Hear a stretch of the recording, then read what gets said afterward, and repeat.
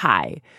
So I'm here today with Slate writer Dan Kois, and Dan's turning the lights down.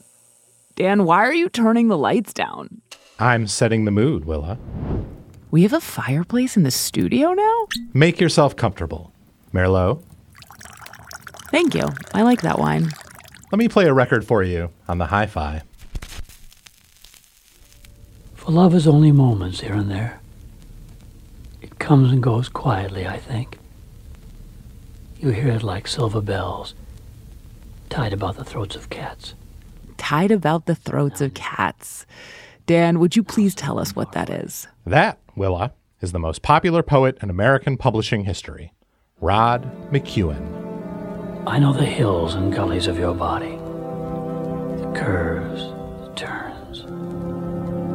I have total recall of you in Stanton Street, because I know it will be important later. Rod McKuen sold multiple millions of poetry books in the 60s and 70s. He was a celebrity. He released dozens of albums, was a regular on late night. He was even nominated for an Oscar. But I think it's safe to say he is no longer a household name. He fell out of fame. Hard. I only know him because I spent the entire 1990s in thrift stores and used bookshops, and everywhere I went, I saw Rod McKuen's name over and over. His chiseled face stared out at me from hardcovers, paperbacks, dusty record albums adorned with titles in the most 70s fonts you ever saw. He wore a turtleneck and luxurious blonde hair on the cover of Come to Me in Silence. He reclined on a sandy beach on the front of Seasons in the Sun. On one paperback, he stared out to sea, and the title of the book told me just how he felt. Alone. ... Inside each book and on every record were these inexplicable poems and songs. Rock gently, go slow, take it easy, don't you know. So what happened to Rod McKuen? That's what we're going to find out.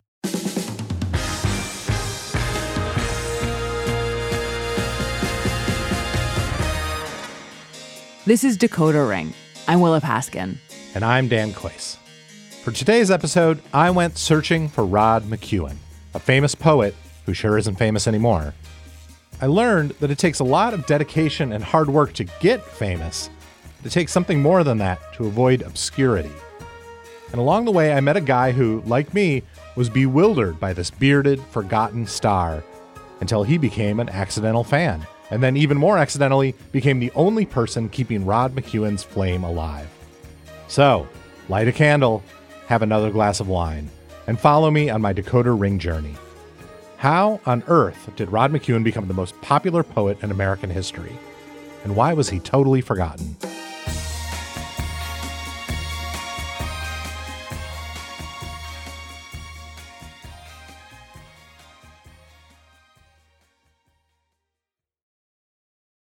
Your brain needs support, and new Ollie Brainy Chews are a delightful way to take care of your cognitive health.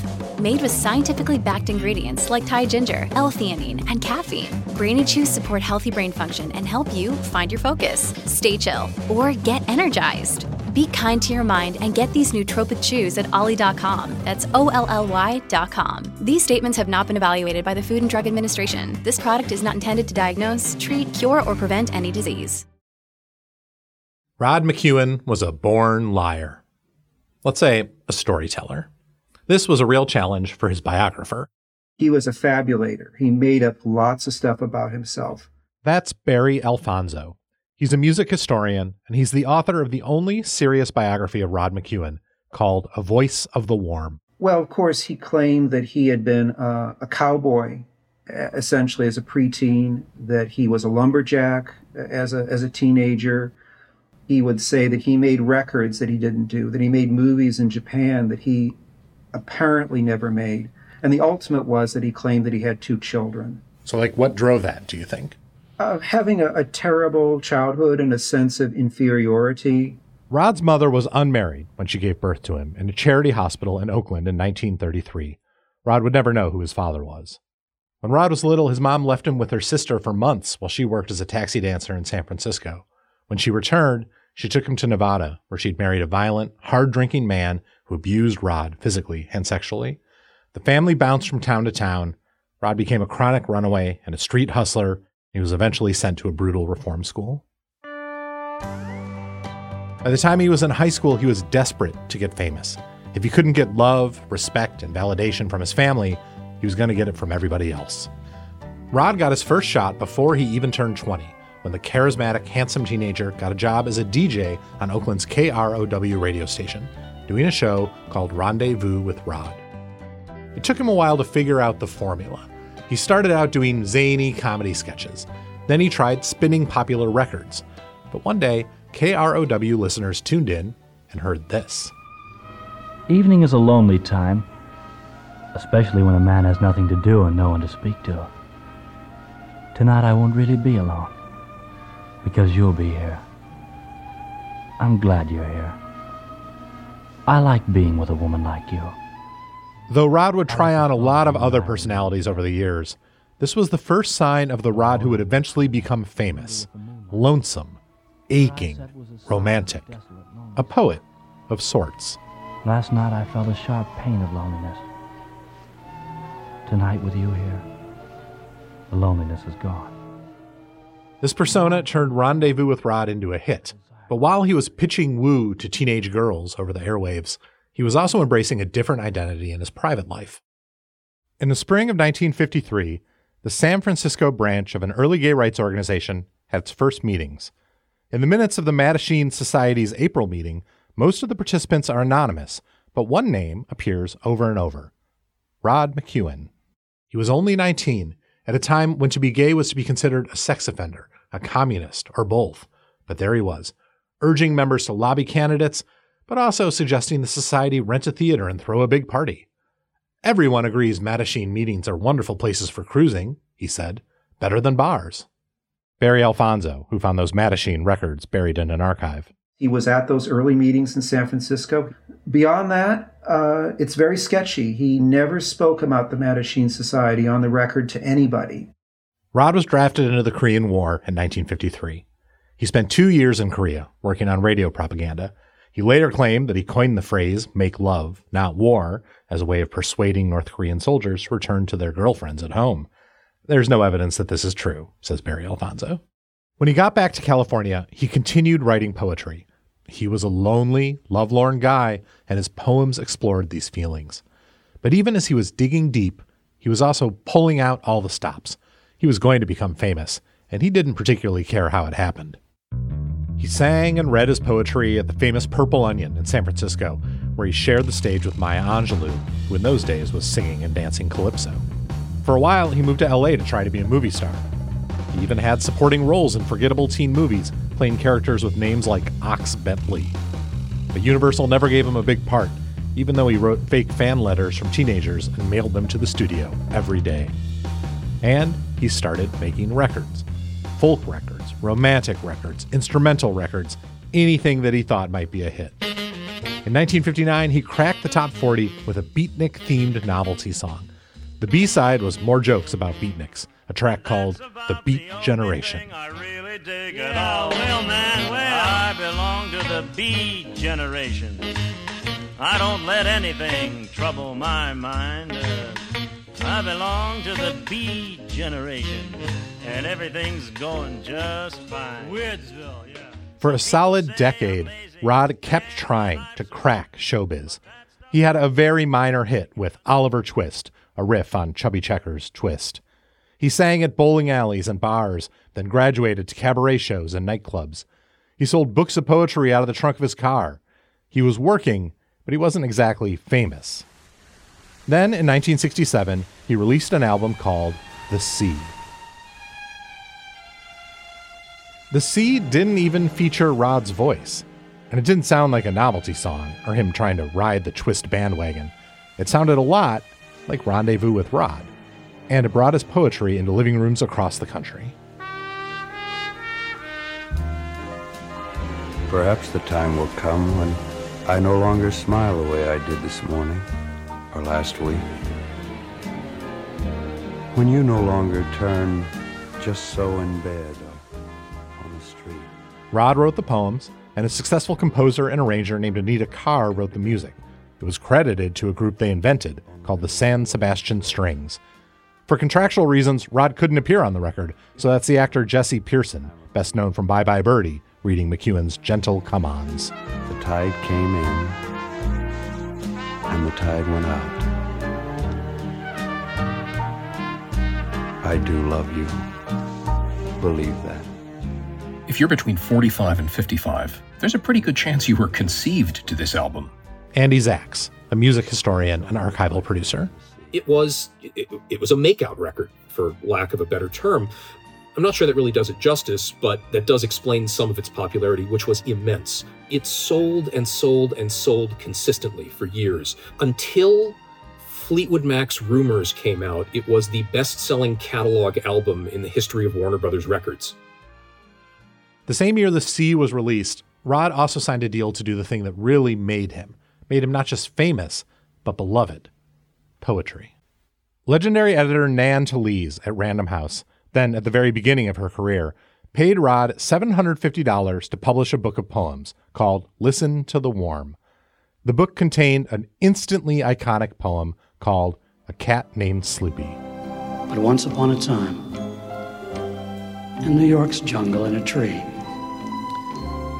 before I went into the world in search of other kinds of love, nobody owned me but a cat named Sloopy. Looking back, perhaps she's been the only human thing that ever gave back love to me.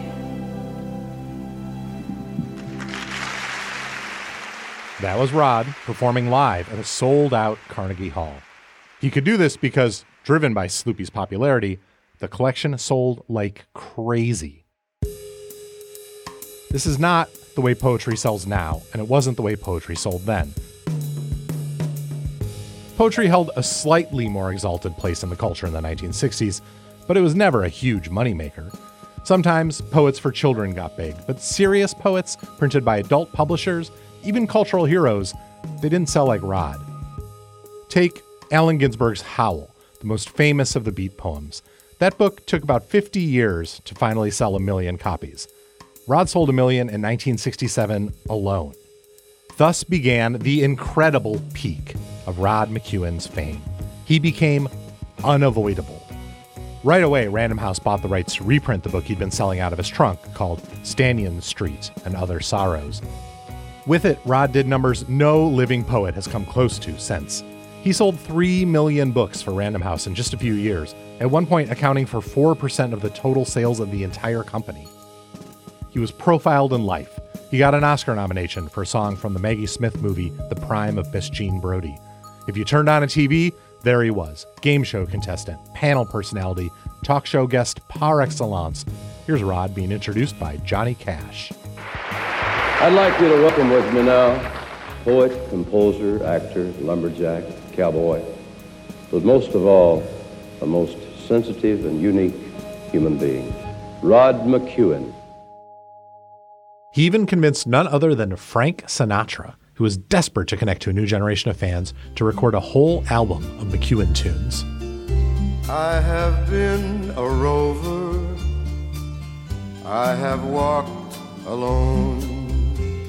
Meanwhile, Rod was also diversifying, starting a hugely successful catalog business called Stanyan Records. He used that label to release all his own albums, many of which were just him reading his poems, but some of which were a little surprising. Take this 1974 electronic album, Music to Freak Your Friends and Break Your Lease.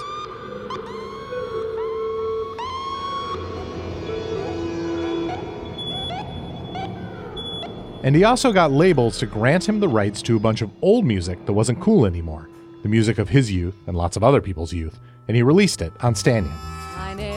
Stuff he really liked tended to be female vocalists from what at the time were 20 or 30 years before, people who'd come up in the sort of post-big band era, everybody from Judy Garland to Sylvia Sims, Alice Faye, Vera Lynn. But now that your lips are burning mine, I'm beginning to see the light. this ended up being really shrewd counter-programming. And if you went to see Rod McKuen live in concert anytime in the early 70s, there was a postcard sitting on your chair. Get on the Stannion Records mailing list. And Stannion sent out catalogs every couple of months, and they developed into really gigantic things. He also used Stannion to sell a bunch of Rod McKuen merch. He was way ahead of the curve when it came to what we would now think of as lifestyle branding. The greatest object from that period is something called the Rod McKuen Muckabout jacket, which is it's a sort of a puffy yellow windbreaker, kind of a canary yellow thing with an odd racing stripe or two running across it. And it is, to contemporary eyes, one of the ugliest objects of all time. There were plenty of other tie-ins too. Calendars, notepads, little books of aphorisms. He made a deal for Rod McKuen branded tulips you could send to your loved one. And he issued little 45s you could mail to friends with messages that I'm sure seemed very sensitive at the time. I get off on you. Really. For a while I thought I was never going to find anybody who was tuned in on the same wavelength as me. Or maybe somebody I could tune in with. Who was all this stuff for? Who were the people who loved Rod McKuen? You make me laugh. Now that's something that is not very easy to do. No kidding. Ask anybody I know. Apple Card is the perfect cashback rewards credit card. You earn up to 3% daily cash on every purchase every day. That's 3% on your favorite products at Apple, 2% on all other Apple Card with Apple Pay purchases, and 1% on anything you buy with your titanium Apple Card or virtual card number. Visit apple.co/card calculator to see how much you can earn. Apple Card issued by Goldman Sachs Bank USA, Salt Lake City branch. Subject to credit approval. Terms apply. Thank you for listening to Decoder Ring, Slate's podcast about cracking cultural mysteries. You can hear new stories ad-free every week on Amazon Music, where you can find Decoder Ring and all your Slate favorites without the ads.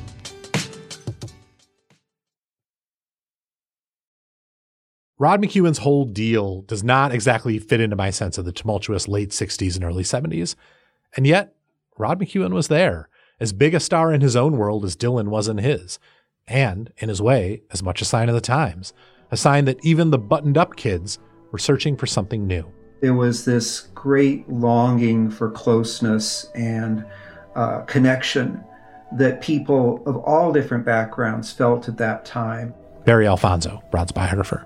They didn't want to go out and smoke pot and get naked at the Love-In, but they wanted to feel like they could get beyond the sort of stultified way of men and women and people in general relating to one another. I wonder where we go from here. Straight ahead, I guess. Straight ahead. Nora Ephron profiled Rod in Esquire in 1971. Here's how she described the crowd at a McKuen show. "You won't see any of your freaks here. No, sir, any of your tie-dye people. This is middle America." In 1969, there were about 40 million Americans between 15 and 30. Yeah, 400,000 of them went to Woodstock. But what about all the rest? I discovered Rod McKuen in 1966, working at a radio station in Ponca City, Oklahoma. WBBZ, 1230 on your dial, the voice and choice of North Central Oklahoma. Bill McLeod lives in Tulsa now. He's an adjunct professor and retired public school teacher. As a teenage boy, I felt sad about lots of things. Life seemed to be sad. And by George, Rod McKuen was sad too. And we could be sad together. Bill did read some other poets, but Rod was the one he loved the most, in large part because Rod's work was so approachable. His poems are conversational. He doesn't start each line with a capital letter. His poems is like he's talking to you. And not only that he's talking to you, but he's talking only to you.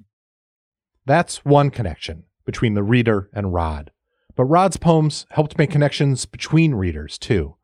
Several people I talked to mentioned that lots of their old Rod McKuen paperbacks have handwritten inscriptions in the front. They were often given as gifts. Andy Zaks.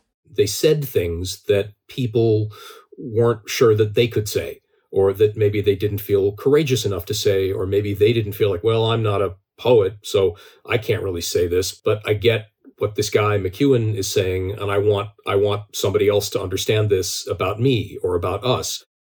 Inside my copy of Stanyan Street and Other Sorrows, purchased from a used bookstore in Reno, Nevada, there's this inscription in neat cursive. Lane, here's a beautiful book for a beautiful person. McKuen's a cool guy who knows how to really express himself, and I think you're one person who can understand what he's trying to say. Stay cool, kiddo. Love, Nance. Rod helped people connect, sometimes to him, sometimes to lovers, sometimes to young friends, sometimes even to their own family.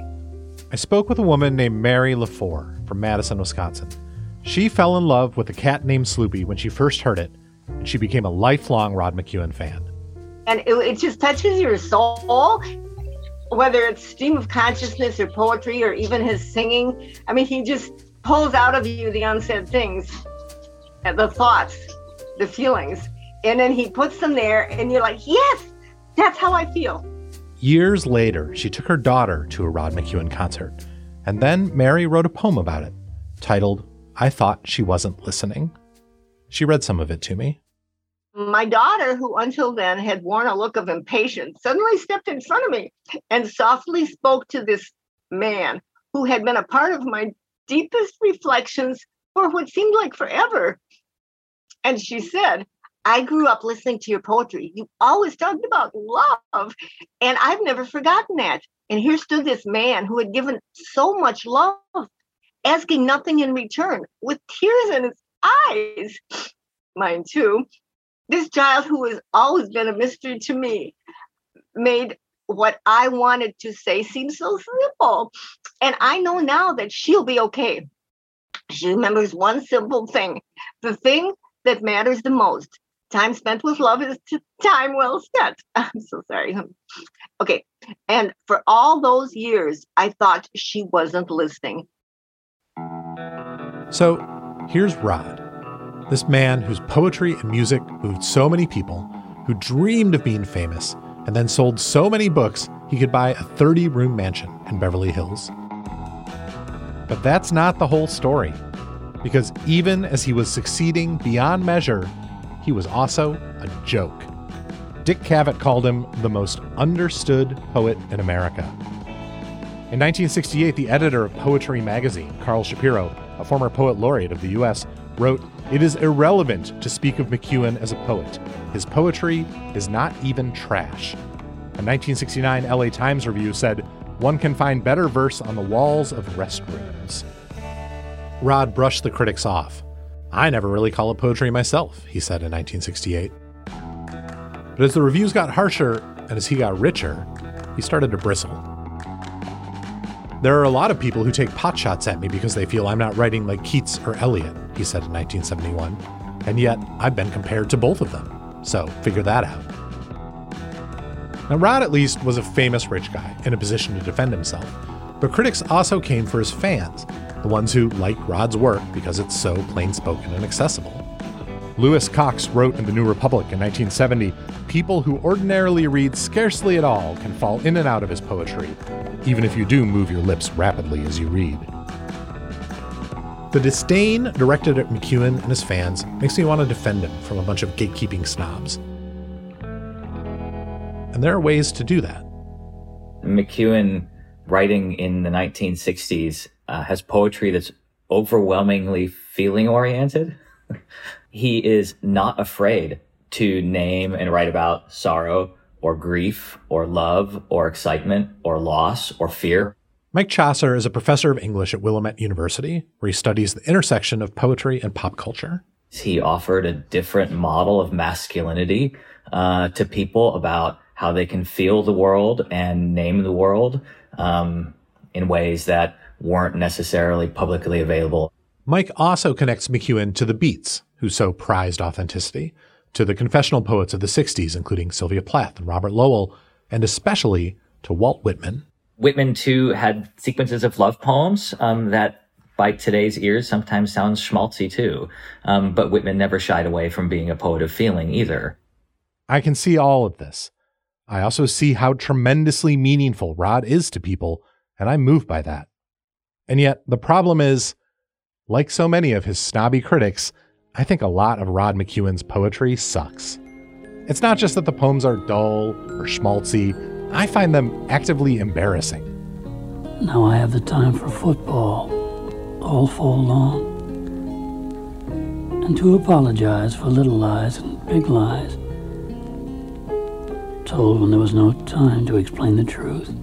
There is something about bad poetry that's maybe more painful than any other bad art. It's so open, so deeply sincere, and yet so empty. It reveals the yawning banality at the center of all our souls. I read Rod McKuen's poems and I think, ugh, that's a B- Hallmark card. And in fact, in the mid-1970s, Rod actually signed a deal with Hallmark. It was for a series of greeting cards that included semi-personalized recordings for the 150 most common first names at the time. Hi, Stacy. Thank you, Stacy. Thank you for being you. Hi, Tammy. Hi, Tina. Hi, Paul. Hi, Richard. Thank you, Jerry. Thank you, Virginia. Thank you, Grandma. Thank you for being you. Thank you for being you. Thank you for being you. Perhaps it seems cruel to dig up this forgotten poet who is only remembered by people who love him. It's not like I even think he was full of shit. I think at the beginning he really was sincere. It's not an accident that this was the stuff that made him famous, not novelty songs or movie acting. He meant it, and people could feel that. Here's Barry Alfonso. I think he was tapping into a real longing and a real loneliness that he had, and finding a way to market it. The trouble for McKuen, or maybe the trouble with McKuen, came as he kept having to perform longing and loneliness, to perform heartfelt sincerity over and over. How often can you market your sincerity before it isn't sincere anymore?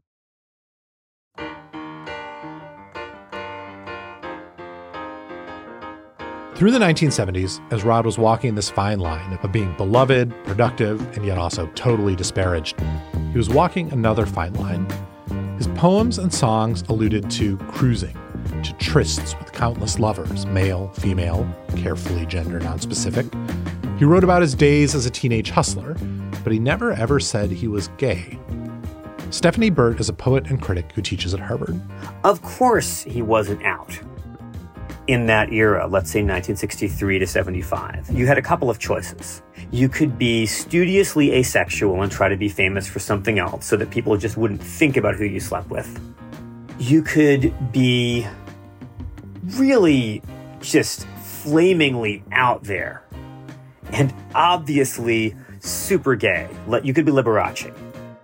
The third way, which is the way that McKuen, as a manager of his own public image, seems to have chosen, was to be soft focus, small r romantic, and carefully nonspecific.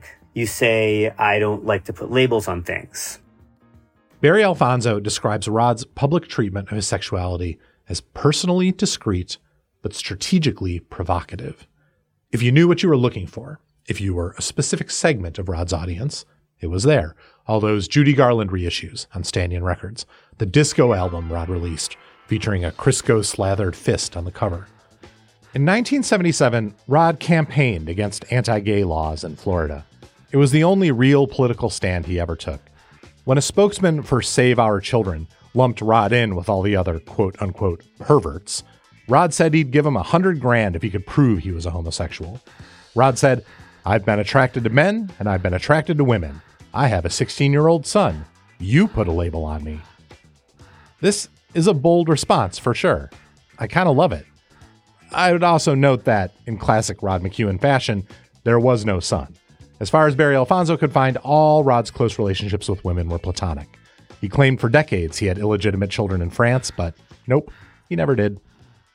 He did have a life partner, though, a man he loved and lived with for decades. The man's name was Edward Habib, who he met in San Francisco, and they were together with some breaks from the late 50s, early 60s through Rod's death.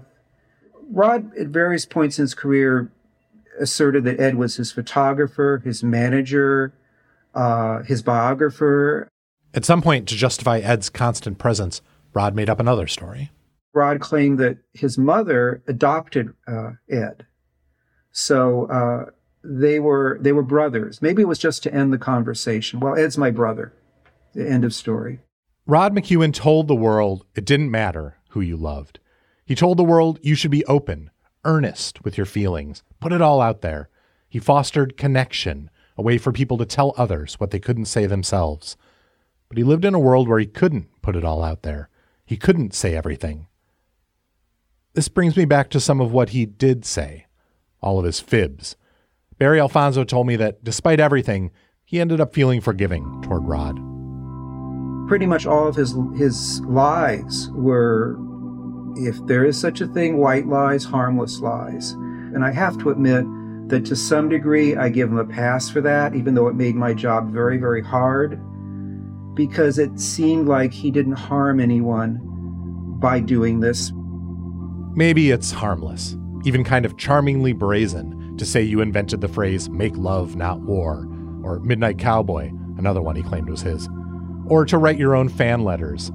But when you're telling people you have illegitimate children, and meanwhile the man you love is standing next to you pretending to be your brother, you don't seem so unharmed yourself.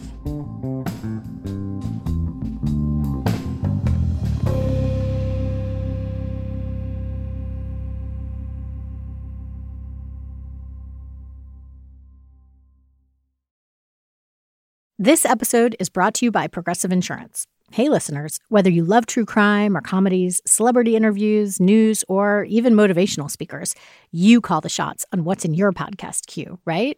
And guess what? Now you can call the shots on your auto insurance, too. Enter the Name Your Price tool from Progressive. The Name Your Price tool puts you in charge of your auto insurance by working just the way it sounds.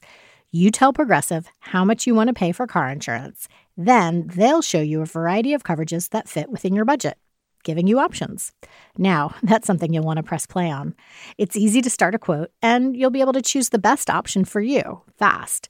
It's just one of the many ways you can save with Progressive Insurance. Quote today at Progressive.com to try the Name Your Price tool for yourself and join over 28 million drivers who trust Progressive. Progressive Casualty Insurance Company and Affiliates. Price and coverage match limited by state law. Hey, it's Kaylee Cuoco for Priceline. Ready to go to your happy place for a happy price? Well, why didn't you say so? Just download the Priceline app right now and save up to 60% on hotels. So whether it's Cousin Kevin's Kazoo Concert in Kansas City, go Kevin, or Becky's Bachelorette Bash in Bermuda, you never have to miss a trip ever again. So download the Priceline app today. Your savings are waiting.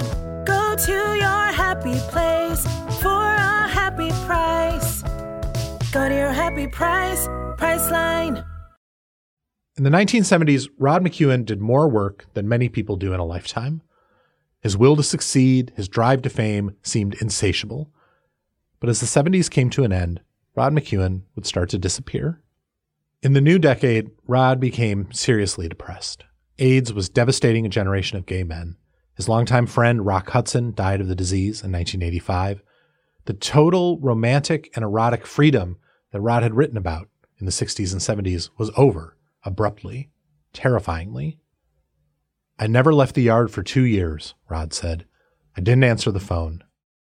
Outside the yard, the culture was changing. This kind of soft, sensual horniness was no longer in vogue. For many people, Rod McKuen became someone you were embarrassed you ever loved when you were young. And all those books with the dedications in them from the girl who eventually dumped you because you never quite figured out how to get in touch with your emotions, they go straight to Goodwill. Meanwhile, the Rod McKuen new product pipeline slowed to a trickle. Andy's axe. I suspect that he must have thought at that point, okay, I've made more money than I'm ever going to need, far more, and this is just going to keep rolling in, and so I really don't have to worry about this. He let a lot of opportunities slide. As he said, he didn't answer the phone. Licensing deals expired. Books went out of print and no one worked to bring them back. He lost track of all the royalties he was due from other artists covering his songs or of the payments coming in from Europe, Asia, everywhere in the world. By the 1990s, Rod mostly puttered around his mansion, looking at his awards and memorabilia, spending his money. He became very well known among the employees of his local Tower Records because nearly every night he'd show up, buy a bunch of CDs, and then file them away, still in their original packaging, in the mammoth music library in his basement. There were moments in those decades when you could have imagined Rod McKuen making a comeback, when other artists paid tribute to his influence. As early as 1977, for example, Richard Hell released a seminal track of New York punk called The Blank Generation. I belong to the blank generation, and I can take it or leave it each time. Well, I belong to the generation, but I can take it or leave it each time. Wait a minute. I belong to the B generation. I don't let anything trouble my mind. I belong to the B generation.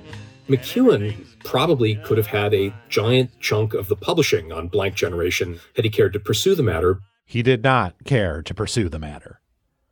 2 decades later, Nirvana recorded a demo covering Rod's song Seasons in the Sun, which another artist, Terry Jacks, had taken to #1 in the 70s. Goodbye, Papa, please play for me. I was the black sheep of the family. Nothing ever came of it, although you'll be totally unsurprised to hear that Rod later claimed he and Kurt Cobain had planned to write a song together before Cobain died. Between Richard Hell, Kurt Cobain, even an album of covers from one of the guys in Ween, it's not like it's impossible to imagine people rediscovering Rod McEuen. But the Rod McEuen machine had shut down. That's part of the problem with being a one-man show like this, is that without the real infrastructure to kind of keep it all together, is that you're constantly being asked for 50 things at once. And so unlike, his contemporaries from that period, say somebody like Burt Bacharach, who had that infrastructure that McEuen didn't have. There was always somebody for Burt Bacharach who was Bacharach Inc. or whatever it was always marching forward. But Rod was never marching forward. No one was marching forward. No one was even opening the mail. And so he faded from the cultural landscape.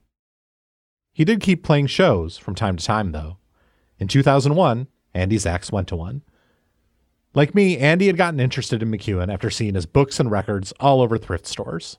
It went along with our Brady Bunch fetishism and our Partridge Family fetishism. That was the ironic universe in which I dwelled for much of the 90s. When he heard about a show at the Performing Arts Center in Thousand Oaks, California, he wanted to go as a joke, basically. I mean, how can I not go to this? I figured, okay, it's going to be kitsch. It'll be hilarious. So anyway, we sat down and the lights went down and McEuen came out, and it was just him backed by a small jazz combo. And he played for about 3 hours with an intermission. And it was one of the greatest live performances I've ever seen. And I say that with no irony at all. I say that completely genuinely. He tore people's hearts out. And I walked out of this thing thinking like, okay, I've been wrong about this guy. I mean, whatever I thought I knew about this guy, whatever I thought I understood, I was wrong. Andy had been transformed from someone who ironically appreciated Rod McEuen to someone who genuinely loved Rod McEuen. I've experienced that kind of transformation myself, not with Rod McEuen, but with many, many other artists. It's totally magical. Suddenly something hits you, a song or a painting or a poem, and it's like a new room opens up in your heart. Rod might have let most everything fade away, but he could still do that. Rod McEuen died in 2015. The LA Times obituary noted that he was survived by his half-brother, Edward McEuen Habib. After Rod died, Edward was left with a real mess, a mansion full of stuff that no one had dealt with for decades. He threw up his hands, trashed a lot of it, gave a lot of stuff away, including handing over all of Rod McEwen's master tapes to a friend. And that's who they were with when Andy Zachs, who for his day job is a producer specializing in historical audio and archival releases, wondered what was happening with them. I knew that nothing was going on, and I thought, well, maybe this is something I should get involved with. Let's see what's up. Andy tried to negotiate with the guy for months, but the deal fell apart. But then, in 2018, Edward died.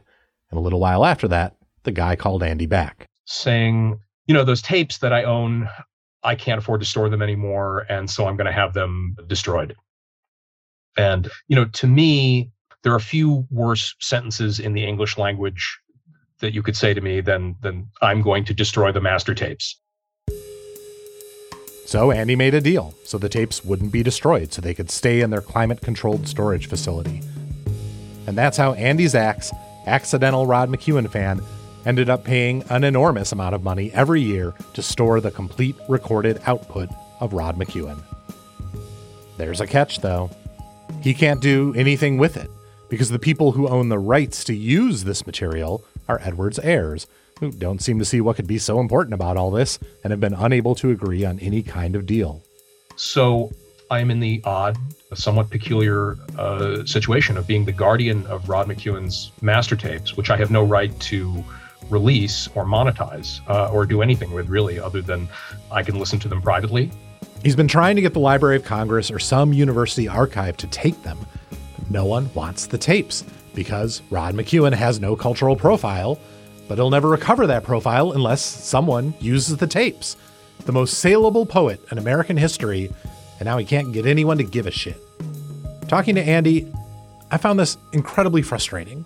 Essentially, a bunch of random decisions by people who aren't even Rod McKuen have led to a situation in which there isn't even a way for this material to come back into the conversation. When you lock away material, you know, when things are consigned to various memory holes and media storage facilities, they can slip away. One of the weird contradictions of living in the future is that every artist is at the tip of your fingers, but you can only find who your fingers know to search for. In the not-so-distant past, artists could avoid slipping away just thanks to the physical evidence, a record in a thrift store, a used book with a man in a white turtleneck on its cover, murmuring to the bewildered shopper, "Who am I? Who did I matter to? Who did I stop mattering to?" I tried to explain what was driving me crazy to Andy. I just keep thinking about the difference between the Spotify algorithm, which directs you towards things that other people like right now, and a thrift store, which directs you towards things that people liked 20 years ago and then sold. Thrift stores and the like were really foundational for me. You never knew what you would find. And when you did find something, it would often be confusing. I would say that's sometimes the best stuff of all, is the stuff that doesn't make sense, the stuff that may seem irritating, the stuff that at first you can't really even figure out a response to other than to ironically laugh at it because you don't have an emotional vocabulary that'll properly describe what you're experiencing. I definitely don't have the emotional vocabulary to properly describe the Rod McKuen experience. Maybe someday I'll have the epiphany Andy had, or maybe I won't. But maybe some of you will. And that kind of epiphany, it's so rare and so wonderful, it really puts my reflexive judgments in their place. In the face of that, who cares what I think of Rod McKuen? For a solid decade, Rod McKuen was the most sincere man in America. His art came directly from his soul. I remain bewildered by that art, by his fame, by his 80 years of love and lies. But I'm also amazed and heartened that someone this weird, this pure, this totally unique got to be mega famous in a bygone America. I may never be on the same wavelength as Rod, but you know what? I still get off on him. Hi, Dan. Hi, Rod. Thank you, Dan. Thank you, Rod. Thank you for being you. This is Decoder Ring. I'm Dan Kois. You can find me on Twitter at Dan Kois, Kois. And I'm Willa Paskin. If you have any cultural mysteries you want us to decode, you can email us at decoderring@slate.com. This podcast was written by Dan Coyce. It was edited by Willa Paskin, who also produces Decoder Ring with Katie Shepard. Derek John is senior supervising producer of Narrative Podcasts. Merritt Jacob is our technical director. Special thanks to Barry Alfonso, Andy Zaks, Eric Knoftel, and Jordana Williams. If you haven't yet, please subscribe and rate Decoder Ring in Apple Podcasts or wherever you get your podcasts. And even better, tell your friends. And if you're a fan of the show, I would love for you to sign up for Slate Plus. Slate Plus members get to listen to Decoder Ring without any ads, and they get to hear a special behind-the-scenes episode at the end of the season. Your support is also crucial to our work. So if you sign up now, you can get the first 3 months of your membership for only $15. Please go to slate.com/decoder plus to join Slate Plus today. We'll see you next week.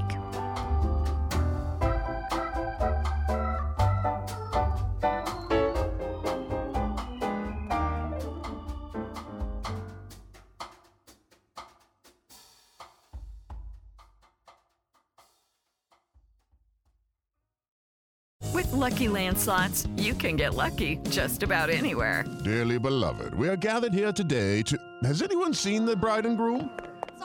Sorry, we're here. We were getting lucky in the limo and we lost track of time. No, Lucky Land Casino, with cash prizes that add up quicker than a guest registry. In that case, I pronounce you lucky. Play for free at LuckyLandSlots.com. Daily bonuses are waiting. No purchase necessary. Void where prohibited by law. 18+. Terms and conditions apply. See website for details.